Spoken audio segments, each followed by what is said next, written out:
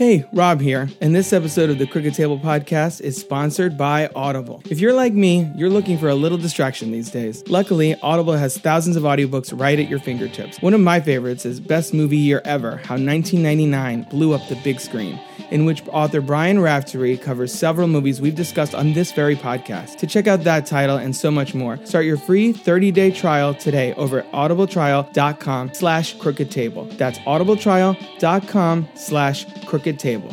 Now, on with the show. Welcome to the Crooked Table Podcast, where we discuss the world of film from a fresh angle. And now your host, Robert Yannis Jr. Welcome to the Crooked Table Podcast. This is Rob. On this show, we democratize the film criticism conversation by bringing on fans and critics alike to dig into their personal connection to a current or classic release. You can find more episodes of this show on Apple Podcasts, Spotify, and other podcatchers. Drop us a rating or review if you can. And this episode, I am honored to welcome back to the show, John Cohorn. Welcome back, number 3. Thanks so much, Rob. It's a pleasure to be back, especially in this kind of strange time we find ourselves in. Yeah, we were talking about that a little before starting the show, how much this movie, we were talking about 2002's Equilibrium this episode, how much this movie, it feels relevant, and like we're about 5 to 10 years away from this, which is a little bit of a bleak way to start the episode, but there it is. Right, we'll just put it out on the table and see where it goes from there.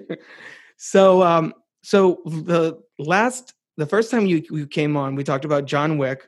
I checked with you before. You said you have not seen Bill and Ted Face the Music yet. Is that correct? That's correct. Strangely enough, with all of this time that we've had at home, aside from covering a remote festival recently, my movie watching started at a high point and really took a dip. I'm behind on a few things that I really should have seen by now.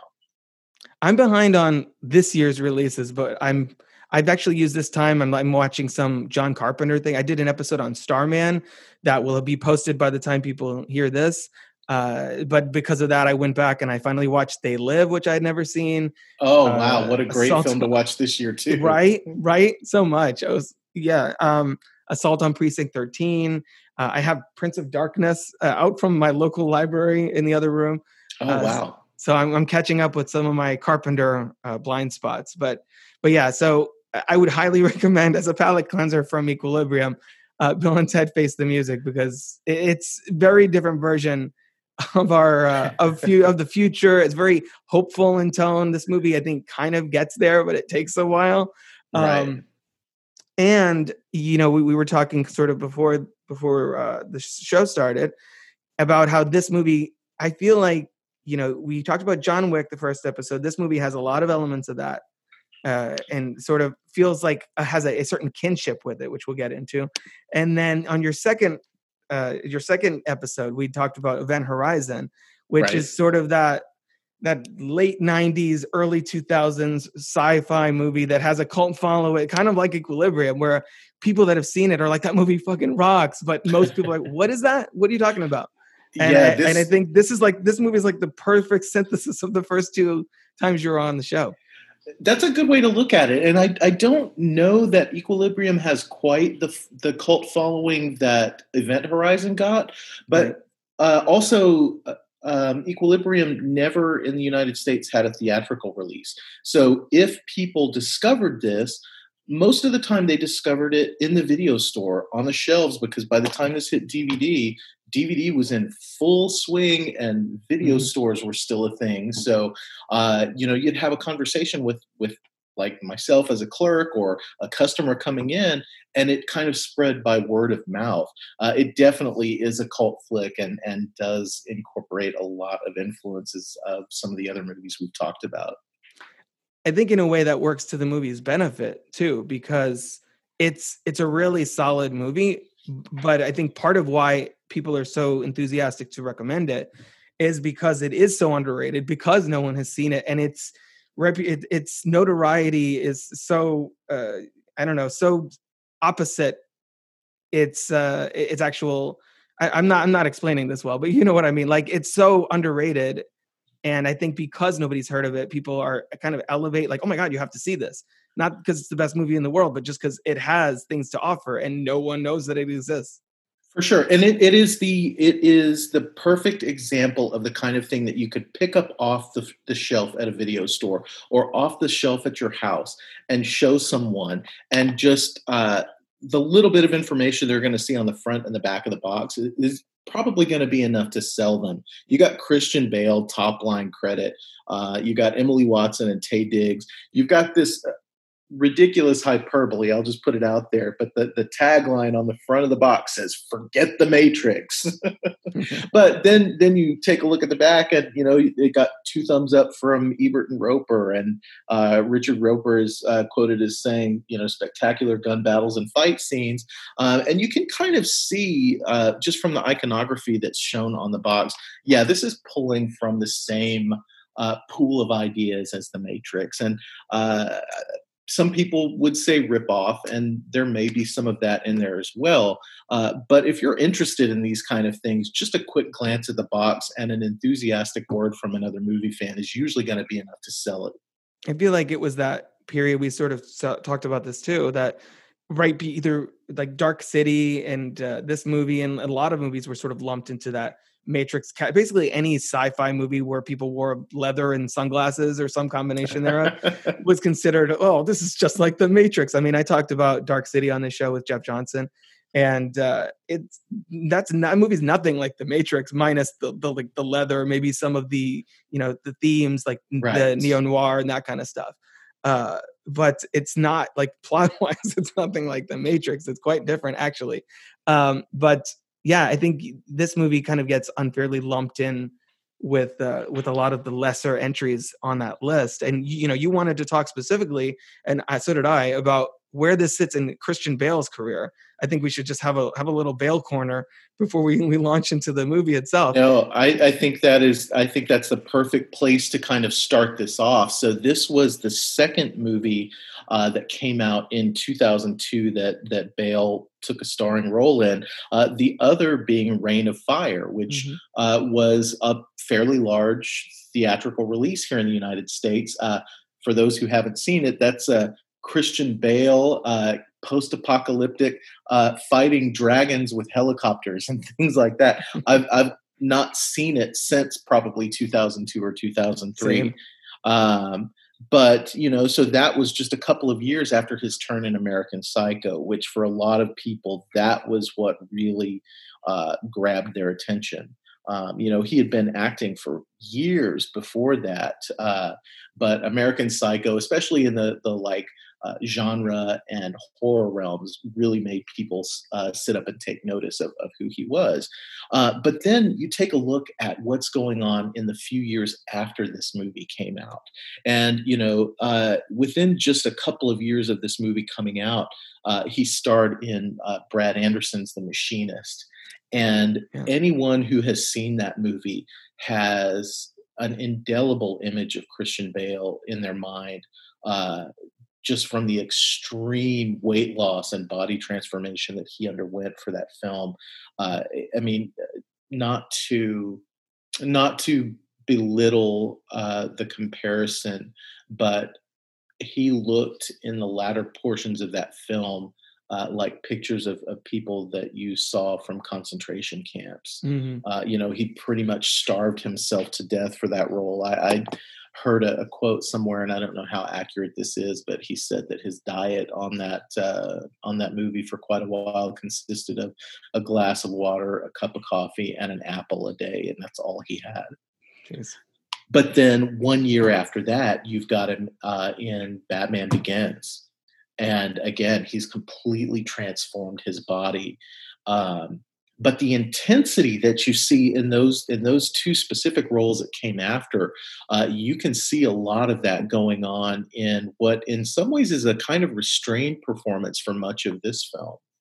Yeah, I think I actually first saw him in Shaft, the 2000 Shaft. Okay. That came about same year as American Psycho, but it was right in that zone where he got so many roles because of playing Patrick Bateman in American Psycho, which we've also covered on this podcast, because of how well he plays that sort of cold, distant, non-emotional. That's like kind of his jam right around this time. Yes. in The Machinist, even he's distant in a different way. Because for people that haven't seen that, which I actually really like that movie, I think it's really interesting to talk about. He's an insomniac who hasn't slept in like a year or something, right? And so he's sort of out of it, but for a different reason. And I think that element of his capability as an actor really lends itself to the Bruce Wayne side of Batman. So it's in that weird stage where people know who he is, like in the industry, but like moviegoers don't really. Maybe the face is familiar, but they don't really. He hasn't really crystallized himself as a leading man. Right. And to that, that willingness to physically commit to his roles, it's amazing to me. You would think that a lot of actors of his caliber at this point would kind of stop doing that, but he's still every few years, The Fighter and then American Hustle and like The Big Short, like every few years he puts on a bunch of weight and then loses a bunch of weight. Vice. It's just like, wow. Right. I'm impressed that he goes for it in that way. And I believe that maybe it was after Vice, but sometime within the last couple of years, I think he's made the statement that the extremity of those changes is probably in his past, just because he can't keep doing that to his body. And he basically said, yeah, I don't want to die. But it's nothing short of amazing, that the types of physical changes that he underwent for these roles. And in reviewing some of the director's comments around Equilibrium, I guess he had spoken to some of the crew who worked on Reign of Fire before they filmed Equilibrium, and I guess he wasn't fully immersed in like the method acting when he was on Reign of Fire. But Kurt Wimmer said that during the filming of Equilibrium, he wasn't Christian Bale. He was Preston throughout. Wow, that must have been a very uncomfortable set then, because large sections of this movie are very uneasy to watch, and I think part of that is because of sometimes on this show we kind of skate past the political stuff, but I think that's kind of unavoidable here, because basically, my wife even we watched this a few days ago. She had never seen it before. She was like, "Yeah, I think you're going to talk about the political stuff during this one." I'm like, I know. First few years of the 21st century, World War III, Jesus Christ. Let's just, I think we're kind of keyed up into the movie itself. So let's listen to a little bit of the trailer for Equilibrium right now. Cleric, I can only hope one day to be as uncompromising as you.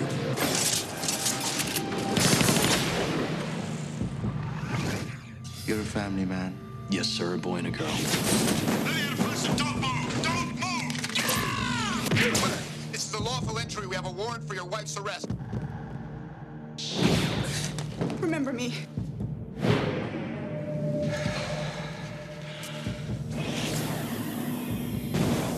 Welcome to the underground. Do you know why you came? Yes. They trained you your whole life to fight these kind of odds. What can I do? I've heard the most disturbing rumor. Rumor, sir? A rumor maintaining that one of the cleric is actually attempting to contact the resistance. Then you know what I'm gonna do now. Preston, give yourself entirely without incident. No, without incident. That was a little bit of the trailer for Equilibrium from 2002, written and directed by Kurt Wimmer. And yeah, what happened to Kurt Wimmer, John? I was looking at his filmography too, and then by the end of this movie, I was like, damn it, do I have to watch Ultraviolet? Because I don't know. Well, so I will admit to having asked the same question leading up to this. I did watch Ultraviolet when it came out in the theaters. And the main reason that I went to go see it was based on Kurt Wimmer and Equilibrium. And overall, I remember walking away from that film fairly lukewarm. I didn't hate it. I just didn't like it. And over the years, I haven't found it that memorable, though I will admit after having watched Equilibrium now 4 times in short succession, I kind of find myself wanting to go back and revisit it to see if I judged it too harshly. But then we were talking about this a little bit before the show. After Ultraviolet, in terms of directing, he hasn't done anything else up until this point. But he's listed on IMDb right now as the director of an upcoming remake of Stephen King's Children of the Corn, which I believe that makes it the second remake of that movie. And looking a little further into it, this production has been going on in Australia this year during the pandemic. And I heard that they drastically cut down the cast and crew and were working with local police and health officials to try to stay in line with all of the guidance in Australia. But I mean, it looks like that may be one of the few geared for theatrical films that we have on the horizon that wasn't already shot before theaters around the world pretty much shut down. I don't know if that's going to be a good comeback vehicle, but it's probably going to be the first movie that we see from him in about a 15-year period. He has been working pretty steadily as a writer. He worked on things like the Total Recall remake and the Point Break remake. Yeah, so. yeah, not exactly inspiring much confidence. Yeah. Right. I saw the Total Recall one. I think I fell asleep. I think I saw it on DVD though, so it wasn't in a theater. But right, yeah, doesn't feel even remotely like Total Recall. So I don't know what was going on there.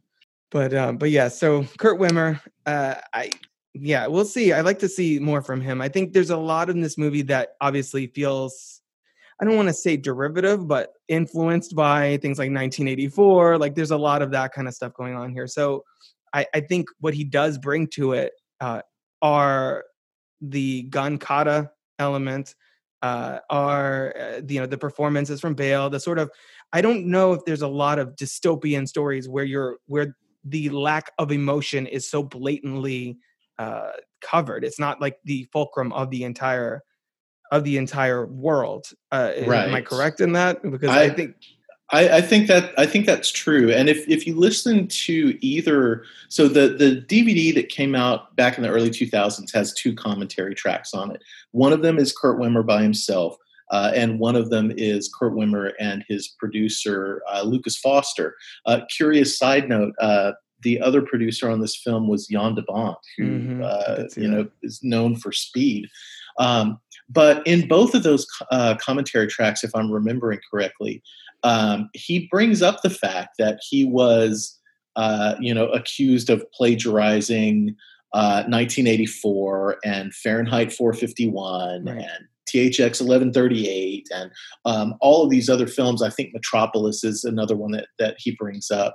And he feels like those comparisons were pretty unfair and pretty harsh. And I don't necessarily believe that he wasn't inspired by these things, but he makes the point that, none of those films focused on feeling as being the central issue. They were focused on other things. And so I can give him that. And it is like you said, the kind of fulcrum that the whole movie rests and hinges upon. And in the movie, what I love about it is that it makes you sort of confront how, it does, the film does have a point in that, sure, emotion is the source of, anger and rage and resentment and greed and blah, blah, blah, and all this stuff that in some ways it's kind of right that is the source of man's inhumanity to man, but it's also you're sacrificing everything. It's like there's a forest with a few diseased trees and you're like, let's just burn the whole thing down. It's burn the whole thing down. It's not at that rate. It sort of becomes, what's the point? I was thinking during the movie, I was thinking about that speech that Robin Williams has in Dead Poets Society, where he's talking about, but love and these are the things we live for, is what I was thinking. And before we even got to Emily Watson's sort of version of that speech in this movie. And I think that's a really interesting idea to confront head on, that, they might be solving problems by doing that, but are they really? You know, what are they sacrificing for this solution? And I'd like to rewind just a little bit. Yeah. You've touched on this in a couple of points, but the movie opens very starkly. It's a black field with a white title card that goes into this mixture of text and narration, talking about, in the first few years after the 21st century, we got into World War III, and it's backed with images from the Blitz bombing raids and Saddam Hussein and Stalin and the detonation of the nuclear bomb and things like that in 2002 seemed so far removed from most people's experience. I mean, these were the kind of things that, you may have kicking around in your head and you probably learned aspects of in school, but we didn't really feel like, okay, we're right on the edge of this potentially happening again. We were removed from 9/11 by about a year. And so there was likely still some different fears that were very much in the public consciousness. But at least looking back on it, I don't remember it feeling like we were on the verge of potential world war or nuclear annihilation. And then looking back on it now, almost 20 years later, with today's uncertainty in the world and with certain world leaders and things like that, those images and that 3-5 minute introduction feels a little more ominous and prescient today than it did 18 years ago. Yeah, 100%. I mean, and it's, the movie is not subtle with that sort of Nazi imagery. The flag, the logo of Libria is basically like, you move those lines over a little bit and it's essentially a swastika. So it doesn't really, it wears that pretty blatantly on its sleeve. And I know, I agree. It was sort of uncomfortable to watch for most of the runtime until things start to develop. Right. Just because it does feel like something that you see in the media today, so much of a lack of empathy, a lack of compassion, and just blatant disregard for others, just like constantly. That when you see a movie about a government who's essentially outlawing feeling anything, it feels like the natural end result of the track that we're at least currently on. Whether we shift gears in November or whether we stay on this track, it remains to be seen. But it's sort of it feels like the direction in which we're moving is just, worry about yourself, do your job, be as dispassionate as humanly possible. But then, like Sean Bean points out, he's saying, all these things we sacrifice, and Preston is saying, no war, no murder, and he has that great line. Sean Bean, whose character now I'm forgetting, whose character name I forgot. He says, "What is it that you think we do?" There's always going to be someone in power abusing that power, essentially, unless there is another side to keep it in check, basically. Right. And I love that sentiment. His name was Errol Partridge. There you go. And there are a couple of things that I'd like to touch on real quickly about kind of the undercurrent, the feeling of Nazi regalia and things like that.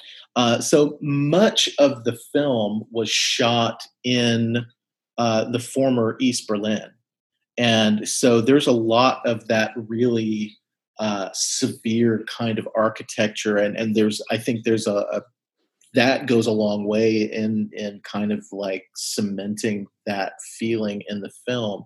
But regarding the flag itself, again, this is one of these things that I don't know how much truth is in this statement, but Kurt Wimmer claims in one of those commentary tracks that the design of that flag was kind of sprung on him. That it was a choice that was made by a designer in the art department, basically, that, you know, his primary vision for the symbol of the Tetragrammaton was just the 4 T's. And if you look at several of the other kind of prominently featured props throughout the film, the gun mechanism that they use to inject the prosium, or the kind of metal clipboard that they use in the interrogation scenes, there are just 4 T's, you know, without being in the circle and not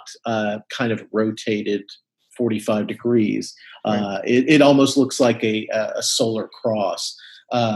But yes, certainly when you see that on the flag, I don't see how any modern viewer could take a look at that and not immediately think, okay, that's a Nazi flag. And you couple that with, you know, the militaristic figures throughout the film wearing, you know, these severe black uniforms or black armor or things of that nature. It's a real easy logical jump to make.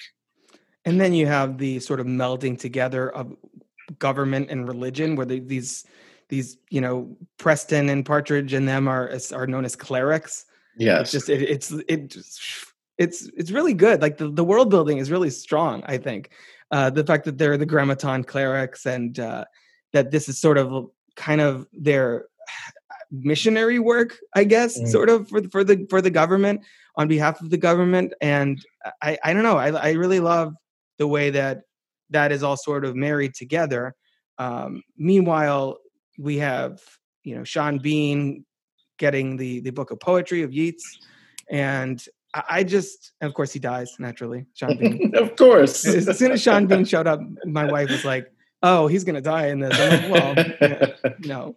It's kind of his thing, right? Especially I think at this point he's just like only gets scripts from his agent that he dies at the end.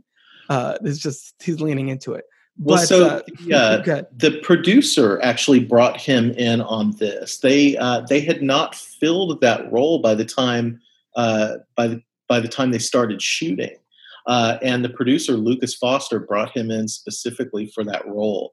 And Kurt Wimmer has spoken about what a joy he was to work with, and how easily he incorporated any suggestions and kind of made that character his own. He said that they had, if I'm remembering correctly, he said that they had read something like 200 people for that role, and didn't find the right person, and had so many people that didn't want to take it on because it didn't have a very high page count. They weren't on screen that much. They didn't have a lot to say. But he viewed that role as integral to the film, and it really is. I mean, if you don't have Sean Bean's character, Christian Bale doesn't go on this journey at all. Right. Christian Bale doesn't begin to question. Christian Bale doesn't begin to feel. And Bean brings such a gravitas to what could be looked at as a small role. He kills it. Yeah, pun intended. He kills it. But I agree, and that I feel like that was one of the questions I was going to bring up. It's like, do you think this movie does a plausible job at conveying Preston's arc and the way that it progresses, and where he starts this movie 100% on board with the Grammaton cleric, and at the end, spoilers, leads an uprising and joins the underground and kills, air quotes, father. And then again, that's the other thing I wrote down. I didn't even get to that in my notes, that the head of this organization, this city-state of Libria, is known as Father, and then he's DuPont / Father, again, spoilers, is talking about Father's will. You have to go based on faith. It feels like the movie is very critical, not only of government, but of religion as sort of being manipulated as a control instrument. Certainly. Well, I think that I do think that the movie has flaws, and I think that there are things that it sets out to do that it doesn't fully achieve. But I also think it does something that a lot of really great sci-fi and a lot of really great anime does, is, you know, that they posit this world and they don't explain a lot of it. You're just expected to accept it at face value. But if you start kind of like digging around the edges, it fuels your own imagination and your own ideas. So Tetragrammaton is not really explained in the movie itself, but Tetragrammaton refers to the Jewish four-letter name of God that was not to be spoken. And so Tetragrammaton is, if I believe that, you know, that comes from the Greek language, but it was kind of a stand-in for what ultimately came to be Yahweh or Jehovah. And so then you have this deeper aspect of, okay, Father and Father's will. So yes, is it the divine will? And then you have that scene where everyone is going in mass into this building or this staircase, and you have all of the loudspeakers and TV screens that are talking about the drug that they're all on, Prosium, and talking about how it is the opiate of the masses. So yes, then you have things that tie in with religion and all of these other things. So yeah, there's so much that you can dig into there that isn't fully explained. But then if you take a look at it too, with Christian Bale's journey, with Preston's journey, by the end of it, isn't he basically Neo? Like they didn't have the budget to have him, and it wouldn't have fit story wise, but they didn't have the budget to have him, you know, flying out of a cityscape after making a badass phone call. But there he is, you know, and he cracks that one final smile right before the credits roll. Yeah, it does what a lot of really good sci-fi does. Yeah, it's like he's like, where we go from here is the choice I leave to you, and then smiles pretty much. No, I actually do think his arc is pretty well handled in this movie, just because you know what Partridge says to him, and sort of is the beginning of his awakening, and then the way that he doesn't even skip his. What is it? I forget what they said. His morning interval. Thank you. His morning interval. It just kind of happens by accident, which I guess is just really good timing that he happens to drop it like the next day after Partridge's thing. But whatever, we'll give it to the movie. And then it sort of becomes just a slippery slope. Like he goes there to get it replaced at his and this is paraphrasing my wife, at his creepy son's behest. Yes. Which we'll get to the son later. I think we should. Well, where he goes to get it replaced, and that building has been sort of shut down. It's, you know, not open or whatever. So he's unable to. So it kind of by accident he starts to feel, and I think that starts off the sort of snowball effect of him not wanting to go back, because, you know, once you're, it's like having your eyes closed for your whole life and then opening it up, and who's going to want to close their eyes again? Or, you know, if all you see is one room, and now I'm thinking of the movie room, and then you're let loose in the world, why would you ever want to go back into that box again?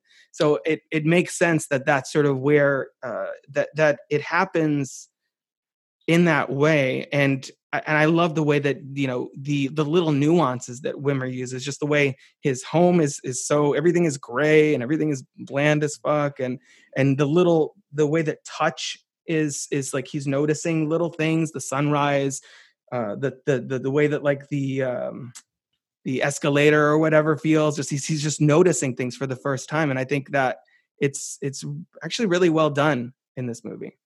Yeah. Well, to me, it's almost like, his widening aperture of experience is very much like when he wakes up and starts to see the sunrise from behind the window that has a film covering it, and he starts to tear at that film, and initially there's a little hole, but he continues to tear it open and to widen it, and soon he's almost, you know, overcome by what he's witnessing, which is something a lot of us take for granted on a pretty daily basis.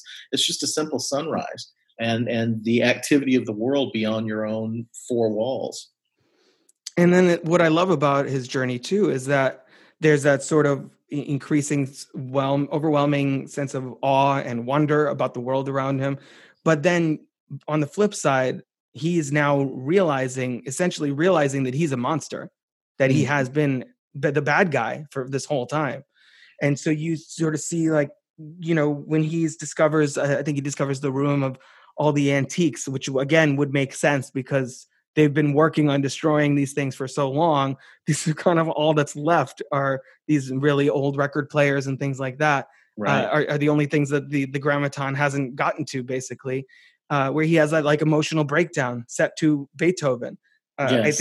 I think that's, he realizes what he has done, and he feels not only awe and wonder, but also shame and guilt and fear and all these other emotions that, like, so he's our window into both the positive and negative sides of having emotion. And I love that you kind of see that all weighing on him. And that's really a testament, I think, to Bale's performance above everything.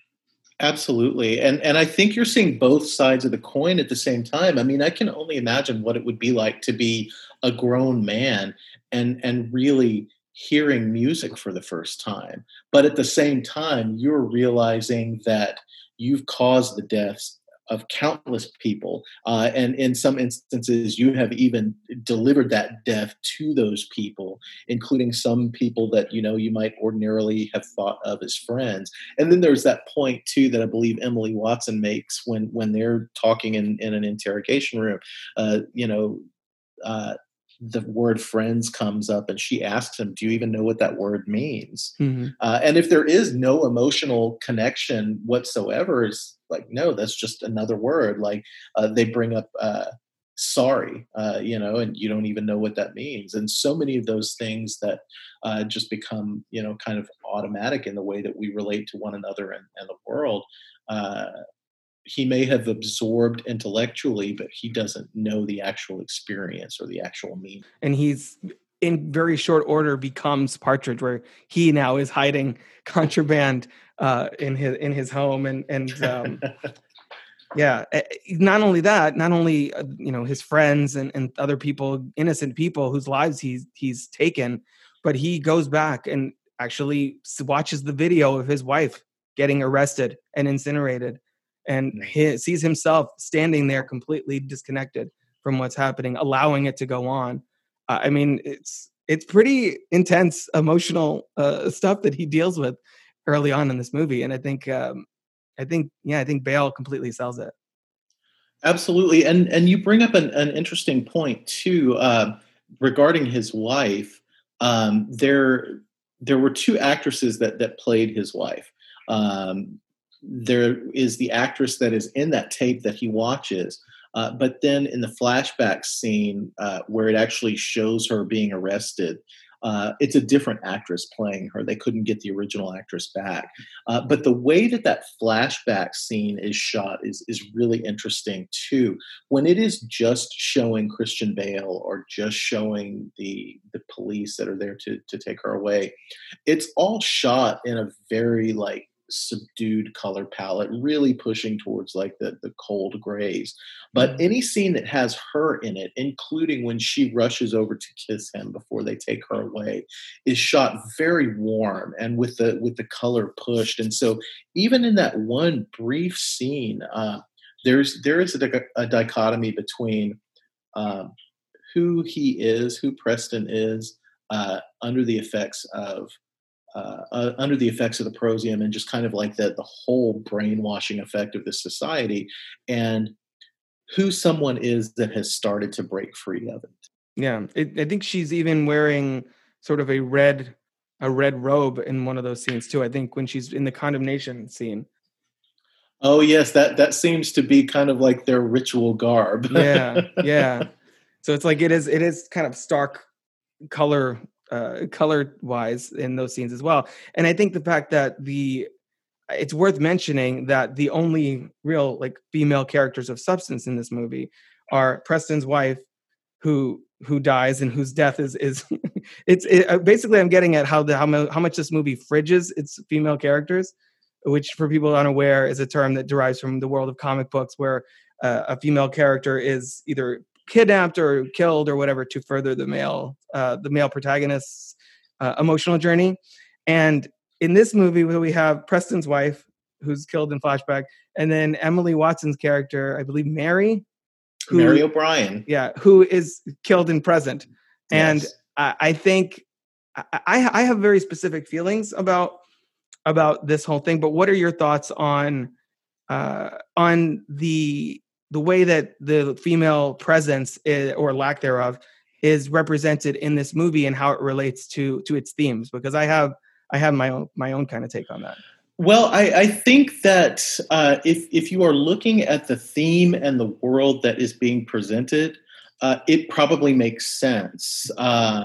If you are looking for representation on film or something that would pass the Bechdel test, this is not the movie that is going to tick either of those boxes. But I could see in an authoritarian society where any focus on what people think of and certainly thought of 20 years ago as quote unquote more traditional feminine qualities, if you'll pardon me for saying it that way, Right. I could see how that would manifest itself in the story being told here. If this movie were to be remade today, I suspect that that would be quite a bit different. I don't necessarily see it as a failure in the story that was trying to be told for this film. But yeah, they absolutely get sidelined. The only other female character of note that's not just a passerby in a crowd scene, if I'm not mistaken, is his daughter. And she, I think she gets a scene where she's flicking cereal out of her bowl and a scene where the dog's licking her hand, and that's about the extent. That's about it. Yeah, pretty much. And yeah, I agree with you. I actually think it works in this movie. And it's funny too, because another recent movie that I've heard, some, especially female critics sort of attack the lack of female, the way that women are represented in there is Blade Runner 2049, and there's a lot of like dystopian movies, but the way I see it is, I think that dystopian films are more believable if women aren't in charge, if women aren't in power, if just because, like you were saying, with the female, the like traditional feminine, we live in a world where compassion, love, empathy, all these positive, warm emotions are just are labeled as female. Well, that's girl stuff. We're men, and over here, we work out and we get mad and we fight and all that stuff. And so it makes sense in a movie where empathy and emotion has been scrubbed away, that you don't see a whole lot of women. It's just a bunch of white dudes running around doing this. And Taye Diggs, I guess. Let's just put it this way. If our own world had a few more strong women in leadership positions, it might not be as dystopian as it is today. Right. Exactly. 100%. That's kind of where I was leading to. I mean, look at the current administration and the white maleness of that, and the other side where we may, fingers crossed, we may have our first female vice president. We're recording this just a few days after Ruth Bader Ginsburg passed away, and all the outpouring of support and stuff, and mourning of her loss on not only in the government as a person, as a justice. Now we have a seat that's open, and who knows what the hell's going to happen with that. But yeah, no. So that's kind of where I land on women. Like I feel like there's almost, and this sounds kind of weird to say, it feels like there's almost not a place for women in this kind of dystopian society, because if women were there, we wouldn't be in this dystopian society. So yes, that's kind of my thing with it. I feel like it actually enhances the world building here because it's on the side of women. Look at what male, complete male universal control does to a government, basically. And to take that one step further, look at what happens when people are completely removed from and out of touch with their emotions. Yeah. I don't think that this is a uniquely American experience, but we probably have gotten it more so than a lot of other societies. That's not something that for a long time was valued in men or boys. And so, we've got generations of men who get to adulthood or places of leadership or places of power. And they have no idea what to do with these emotions. And what do we do when we don't know how to deal with our emotions? Well, we lash out and we do shitty things. Yeah. Maybe not on the scale that appears in this movie, but then again, maybe not that far off either. Right. Yeah. So I think it's actually to the movie's benefit that the only person in it that is actually elaborating on the themes of the movie really is Emily Watson, where she's like, without all these things, breath is just a clock ticking. Like, she's speaking the message of the movie. And yeah, she doesn't make it because the patriarchy essentially destroys her in this. But yeah, so it makes sense that a world that shrugs off individuality, as they say at one point, and encourages compliance and all that would be essentially completely male driven. We haven't even to talk about Emily Watson for a second too. I was realizing as I was watching this that some of the first movies, or the movies I've seen the most of her in, are Punch Drunk Love, Red Dragon, and Equilibrium, all of which came out in 2002. So this is like Emily Watson's year, I guess. You are having my exact same thoughts, because those three movies are the ones that I have seen the most. And probably the first ones that I really took notice of who she was and her work as an actor. I had not realized that they had all come out in the same year until you just said that. Wow. So she and Christian Bale both were on fire at that period. Mm-hmm. Mm-hmm. Yeah, exactly. That may have been a bad choice of words given what happens to her in this movie. Sorry. Sorry, Emily Watson. You're okay. So the other, person we haven't talked about really much is Taye Diggs. And again, Taye Diggs was, these are like three stars that are like either about to explode or right on the verge of like in their hot zone for their careers. Because Taye Diggs here was like right after a couple years after The Best Man. He was in like Brown Sugar, and he's this same year he was in Chicago. So he's in like a lot of popular movies around this time, and he's kept working. But I feel like this was him at his high point, like just a few years after he helped Stella get her groove back.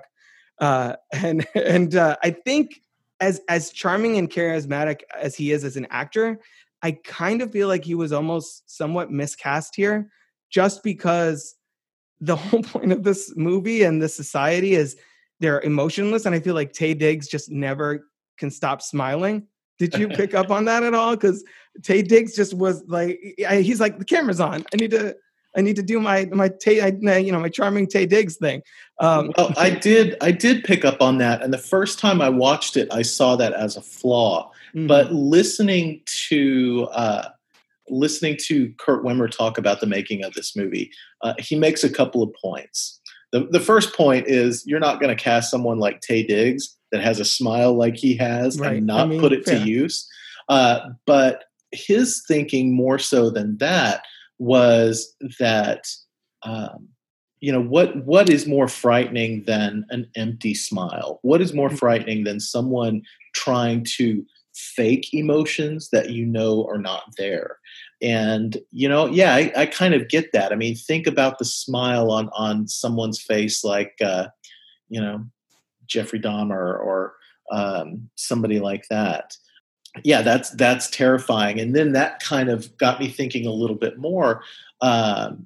His character, it's said a couple of times, is versed in the intuitive arts. Mm-hmm. He's supposed to be able to figure out what people are thinking and feeling before they do.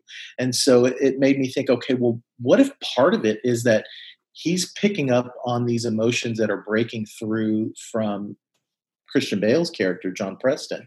And I don't think that that's ever alluded to in the film. It was just one of these thoughts that I had. But yes, that could very easily be argued that that's a flaw in the movie. And it's not a knock on Taye Diggs. I love Taye Diggs. Obviously, He follows me and the rest of the world on Twitter. So, it's cool to see him in this movie. It's just, I felt like that particular aspect. It's like, then if you don't want to waste Taye Diggs' smile, then I don't know, maybe Taye Diggs is not the right person for this role. I don't know. It's cool to see him there though. But yes, I like what he does with the character. Aside from that just felt out of place to me. I do really like the fact that William Fichtner shows up later in this movie. Just he's the classic late in the film, like, oh my God, William Fichtner, what are you doing here? I completely forgot he was in this movie. And I think he brings a lot, kind of like Sean Bean, he brings a lot with limited screen time as well. Did you catch him earlier in the movie? I did, and I think first, I think I noticed William Fichtner in that shot, and then I immediately sort of forgot again until he showed up, because I hadn't seen this movie in at least a decade. I had forgotten that he was in that crowd scene earlier towards the beginning of the film until rewatching it. I remembered that he showed up towards the end of the movie, but I got one of those stupid grins on my face when you see him in the crowd and he's like one of the first people that stands up and claps at the end of the speech. Right. So what is it about William Fichtner? Why do we love William Fichtner so much? Because he really is one of the preeminent character actors in movies today that just shows up everywhere and is just sort of the secret weapon that filmmakers tend to break out, like, midway through. No, I think you're right. I think he is one of those character actors like maybe William H. Macy that no matter who the character is, no matter whether he's playing a good guy or a bad guy, he's just somebody that you love to see. I can't really think offhand of anything that I have seen him in as a leading man. He's always a character actor, a supporting actor, but he's just eminently watchable. Yeah, he is. And my wife actually pointed out that he was in The Dark Knight with Christian Bale, which they don't have scenes together, but I had. He was the bank manager, right? Yeah, exactly. He's like, who takes shots at the Joker and his gang, and is like, "You and your friends are dead." Yeah, that whole thing. Which he again. Instantly makes you root for this guy in that one opening sequence of The Dark Knight.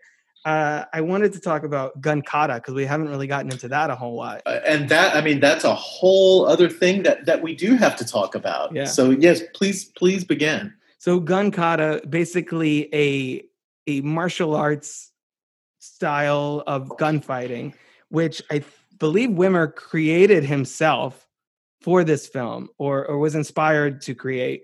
And again, it sort of feels not too far away from John Wick and things that we were talking about earlier. It has what are your thoughts on the fictional style of Gun Kata in this movie? Because I feel like when you first see it, it's kind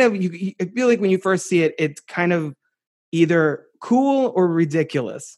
Because the first scene is that sort of where he's standing there and it's just like slow motion and he poses and he poses and he poses.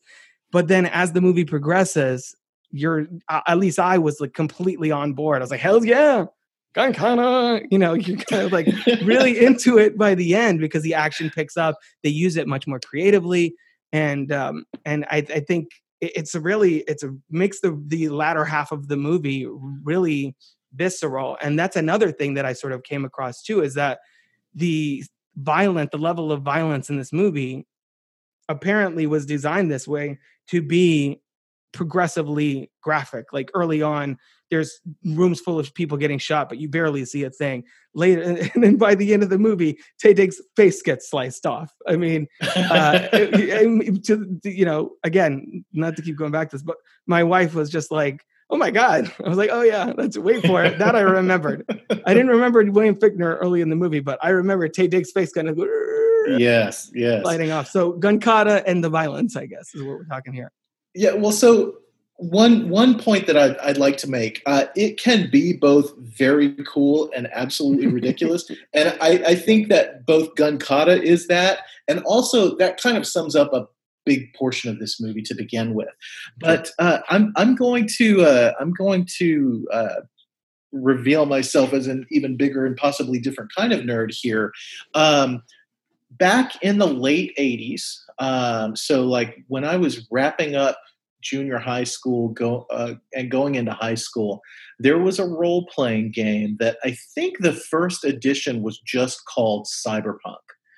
Later editions, I think, were called Cyberpunk 2020 and then maybe Cyberpunk 2069 or something like that. And now there's this Cyberpunk game that's coming out that stars the likeness of Keanu Reeves, so it's all interconnected. Really? But Cyberpunk, the game, in a lot of ways had a lot of commonalities with what eventually became the Matrix.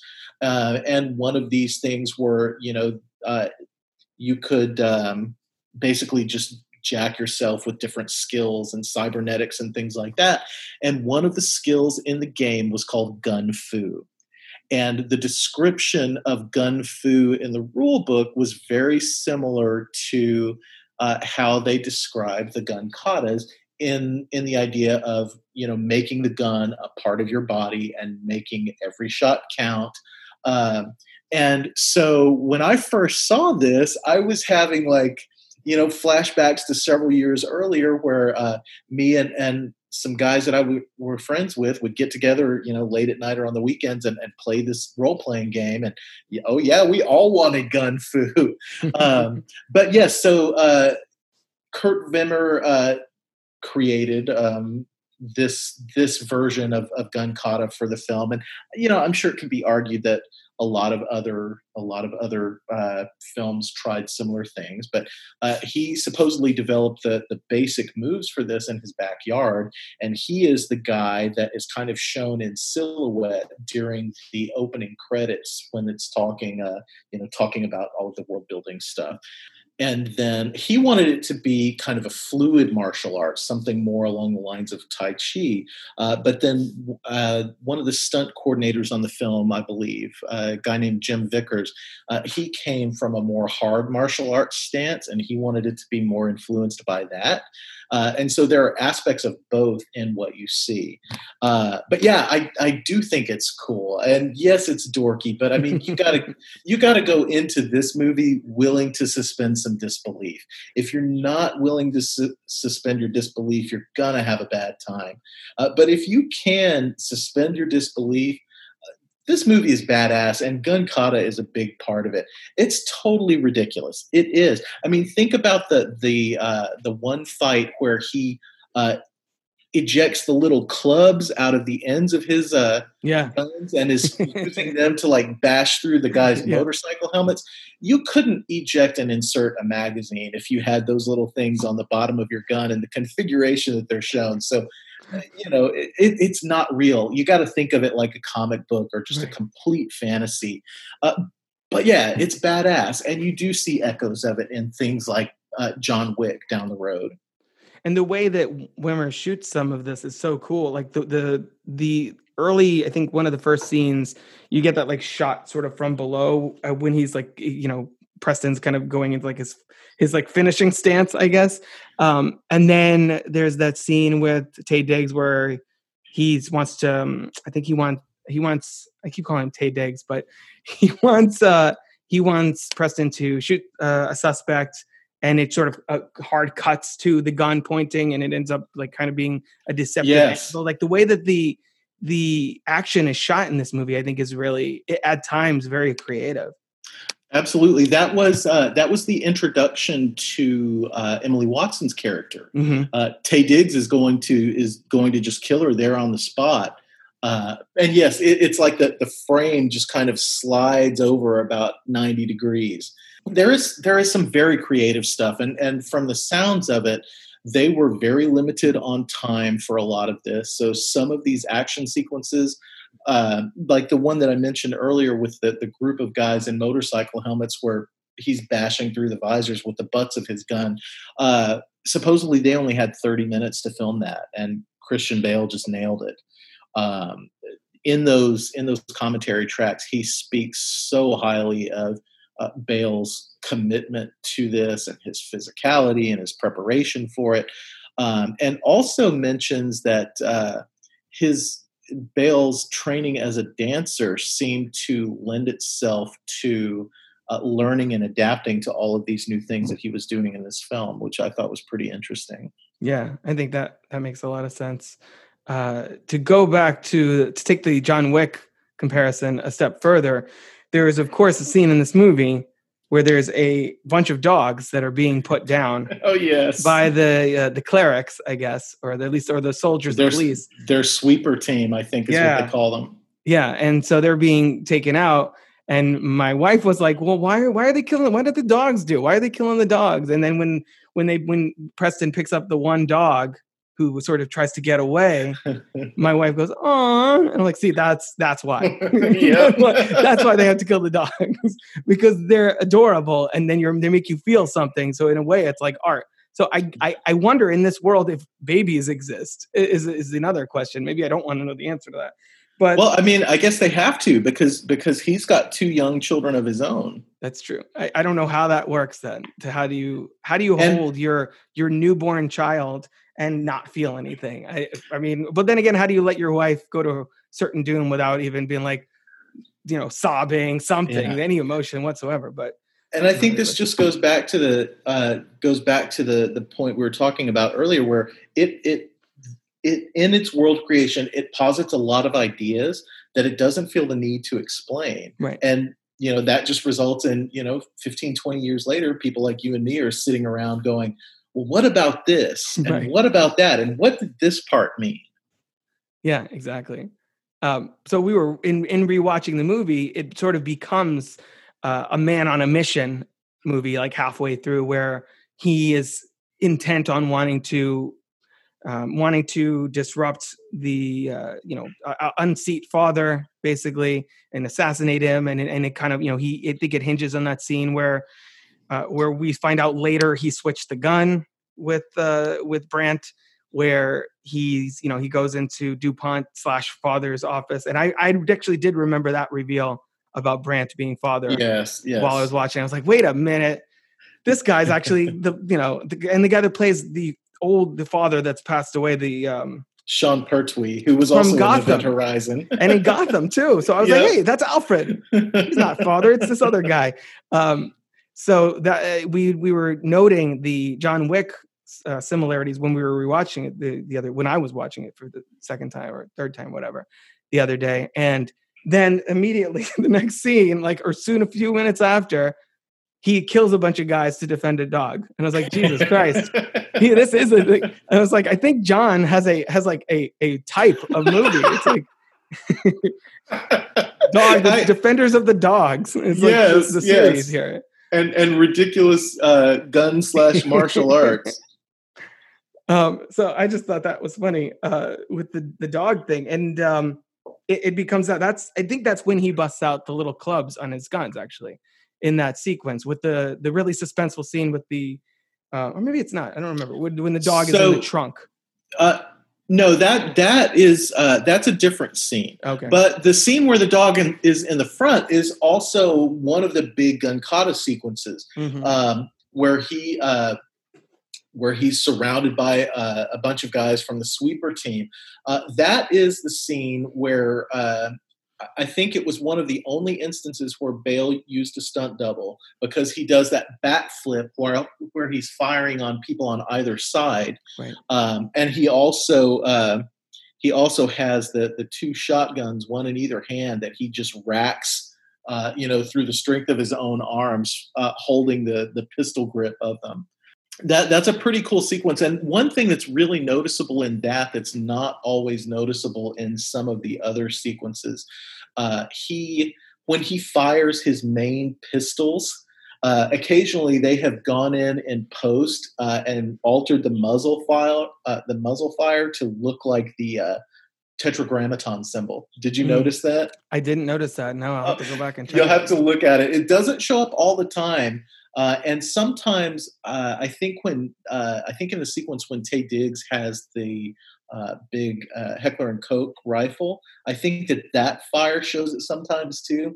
But occasionally, if you watch the cleric's muzzles, the muzzle fire makes the tetragrammaton symbol. That's really cool.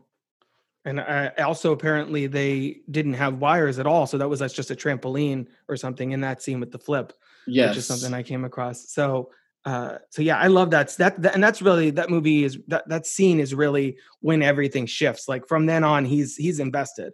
Like you can't just start taking his doses again and just go back to work the next day. Oh, I don't know, something happened.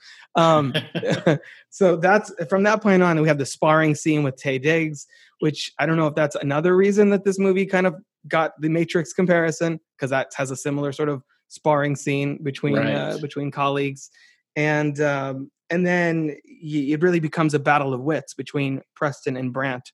And it seems pretty early. It seems like pretty soon after that, Brandt knows that it's him, and it's just trying to get him to prove himself, or to, trying to get evidence that that's the case. There's a whole Right. scene where Preston tries to help the people escape, and they're like not moving because they're like, this feels like a trap. And Brandt outsmarts Preston and ends up, taking them all out with a firing squad. Then of course there's the switch later where Preston gets one up on Brandt, and it ends up being just, Brandt's whole purpose was to sort of uncover Preston's betrayal, I guess. I really love where that dynamic goes. And, we alluded to Brandt's face getting sliced off.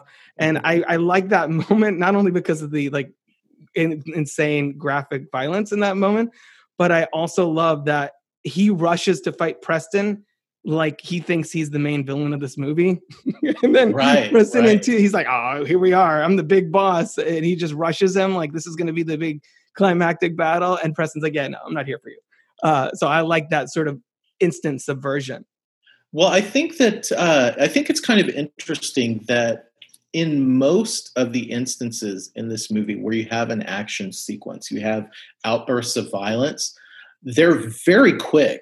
They're, they explode, they're dealt with, and then it's just bodies with one man standing.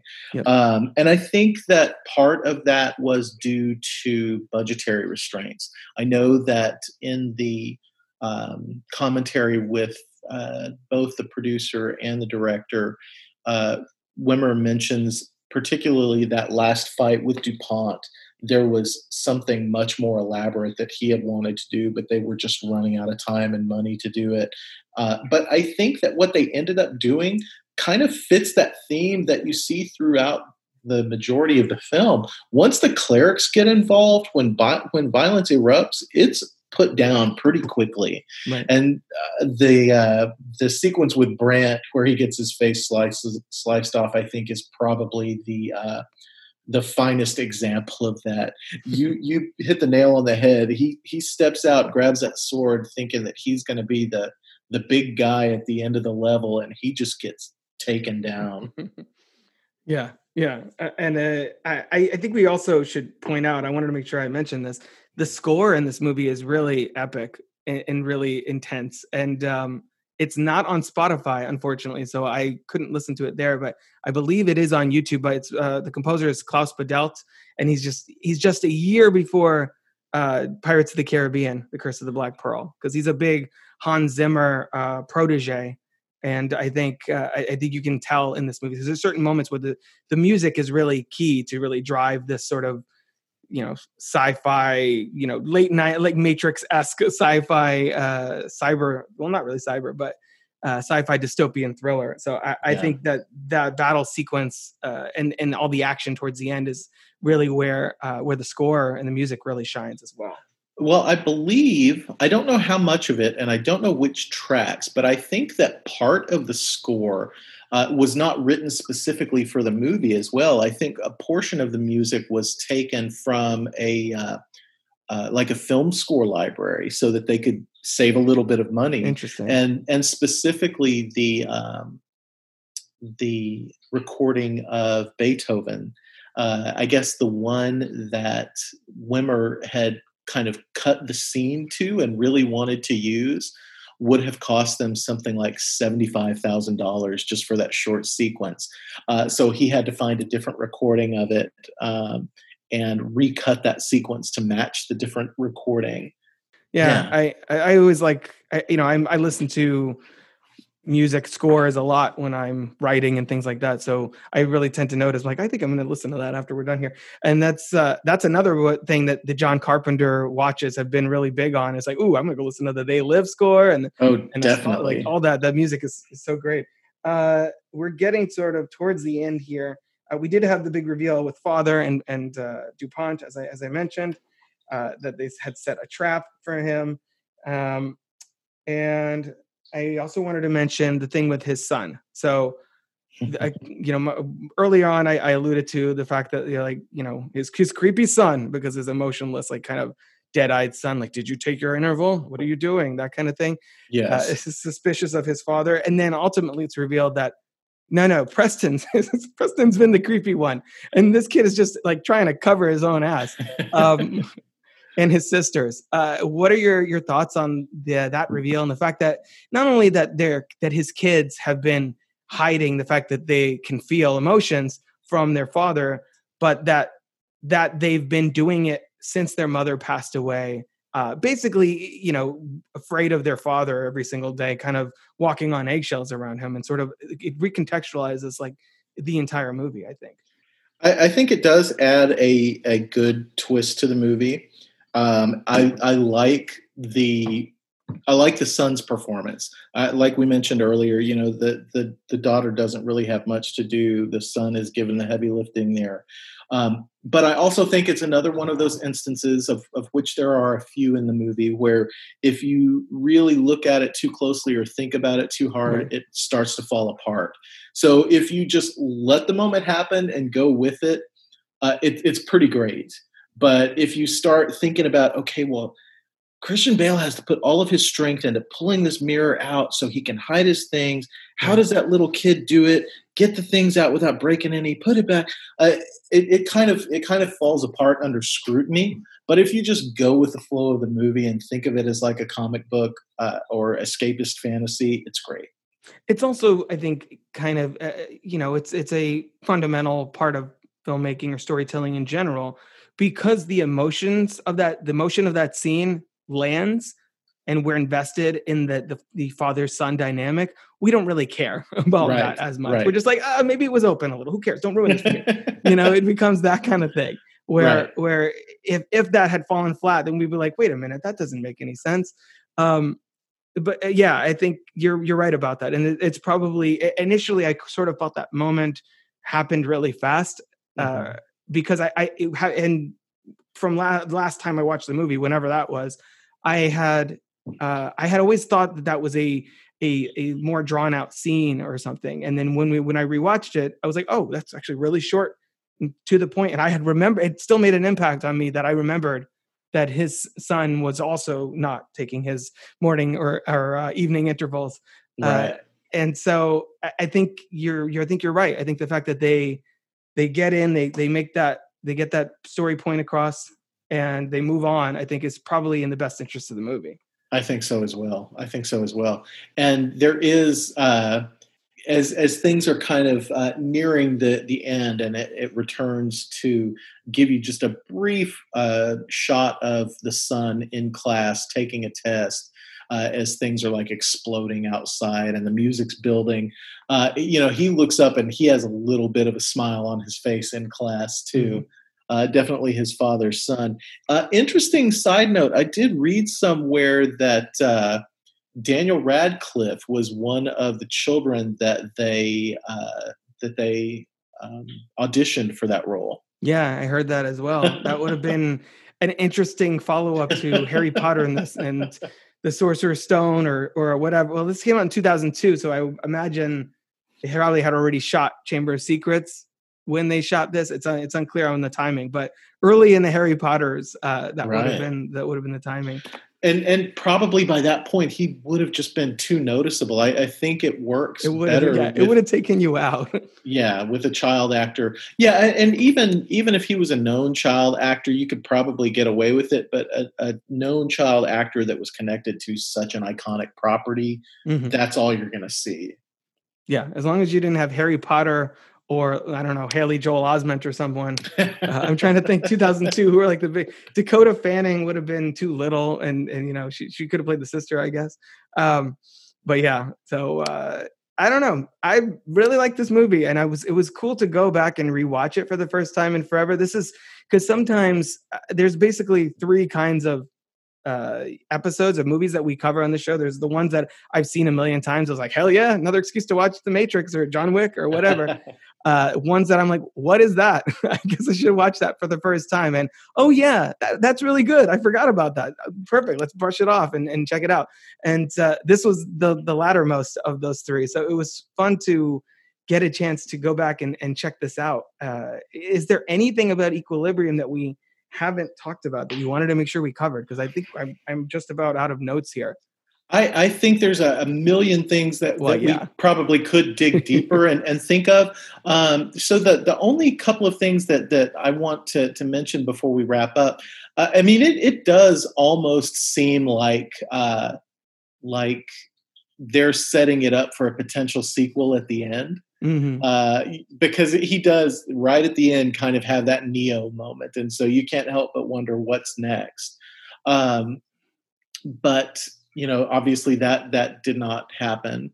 I believe that he tried to incorporate some of the bigger ideas that he had for Equilibrium into his follow-up, which was Ultraviolet. But I seem to recall either hearing him talk about or reading an interview somewhere where he mentioned that movie in particular kind of being taken away by the producers after they had finished shooting.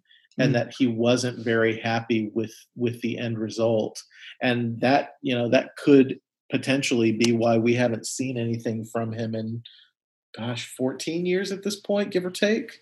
Right. And so it watching this again does make me interested in going back and rewatching Ultraviolet just to see if maybe I can find something to like more in it this time, or if I was too harsh.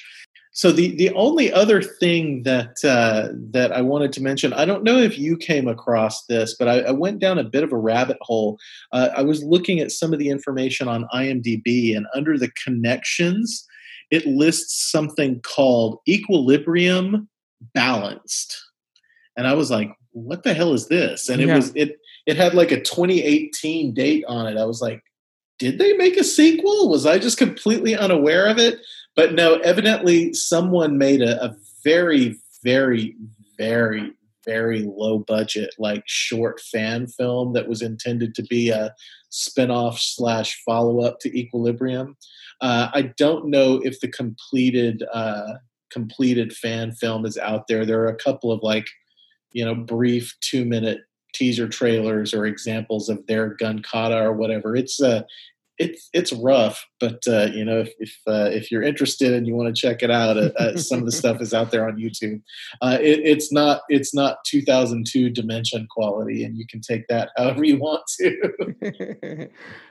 Well, a couple of things related to actually Ultraviolet. I think because it's Mila Jovovich and it came out in the middle of the Resident Evil, barrage of 6 million of those movies that we got. Right. From Paul W.S. Anderson, her husband.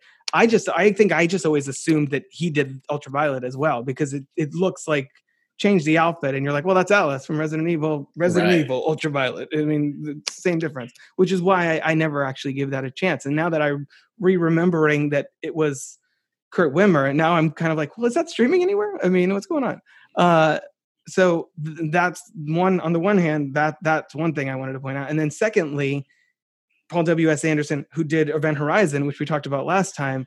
And I feel like Event Horizon, Equilibrium could do with, a dusting off and a television series, or I feel like this is the kind of movie that, not that I'm like ever really 100% on board for remakes or reboots, but this is like the kind of movie that storytelling approach is made for. It's a good idea, mostly effectively handled, but nobody saw it. Nobody's heard of it. Nobody knows about it. You dust it off. You remake or reboot or sequelize that, not, a direct shot-for-shot remake of Psycho for some reason. That's the kind of thing that Event Horizon, Equilibrium, things like that, where you're like, all right, this is a cool world. How do we play in this world more? Not necessarily overwriting what happened before, but like in this world, like 20 years later, or a different story set in this world, that kind of thing. I think that it would benefit from that. I think with something like that, the key to having it be successful would be not to try to recast Christian Bale's character. Right, exactly. But to do something different in the same world. And if you look at the kind of things that Dimension Films was doing back in that area, from like the late 80s to 2008, 2010, they did in-house sequels to everything, and sometimes quite a few of them. So it's a little surprising that this didn't get any sort of follow-up, even if, ultimately it wasn't very good.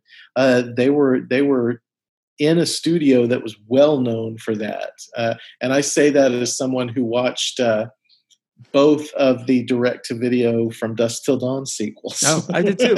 I've seen both Texas Blood Money and Texas the Blood Hangman's Money and Daughter. The Hangman's Daughter, yep. And then both of I did an episode that's going to be, it will be posted by the time this goes out. The two straight-to-video Darkman sequels. I did an episode on the first Darkman.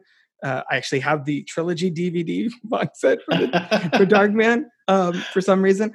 But yeah, so I 100% agree. I mean, if this is the origin story for the uprising and the liberation of Libria, like you said, what comes next? That doesn't Preston doesn't have to be the focal point. In fact, I feel like it would be more interesting to see what everyone else does now that this message has went out, has gone out. Like what happens next in this world?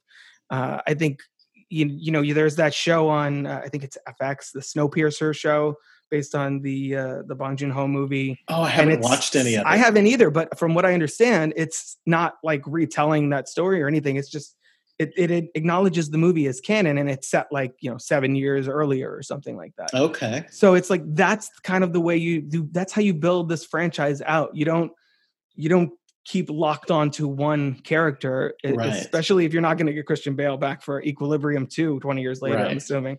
And that's something that we talk about Star Wars a lot on this podcast. That's something that Star Wars needs to do. What is going on in the rest of the universe other than the Skywalkers?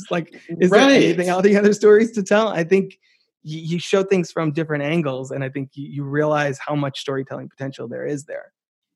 If you just give people the support and the creative license to go and do it. Exactly. I think Star Wars, to an extent, was caught in a trap after the first three films. They were so successful and so groundbreaking, and all of us wanted to know more. I mean, I spent decades wanting to know more. Right. And so, they were doomed not to make everybody happy. Exactly. So if there is nothing else, John Cohorn, can you tell people where they can find you on social media? Absolutely. I am a writer for Modern Horrors, and you can find me talking about movies on Twitter at The Horror Isle. Awesome. Well, thanks again for bringing Equilibrium to the table. It was a really fun movie. I actually, as I was watching it again, I feel like it was better than I thought it would be, than I remembered it as. And I'm seeing that again in this year, in 2020. I just did an episode not long ago on, we're doing the Harry Potters this year, like we did the Star Wars movies last year. Bad year to talk about Harry Potter constantly now. I'm J.K. Rowling thing. But we talked about Harry Potter and the Order of the Phoenix. And similarly, I was like, wow, this is like a movie about now in what it's saying about fascism and government control and all that kind of stuff. So I felt like in a different way, this movie was very relevant. And I think it's more potent than you would think, especially like you said, than it was 20 years ago, which is strange. But I think it's a testament to how it's worth revisiting these movies years later and seeing them in a completely different lens. I agree. It had probably been 10 years or so since I had watched it last. And when I first put it on and played those first 5 minutes or so, I was questioning whether I made the right decision.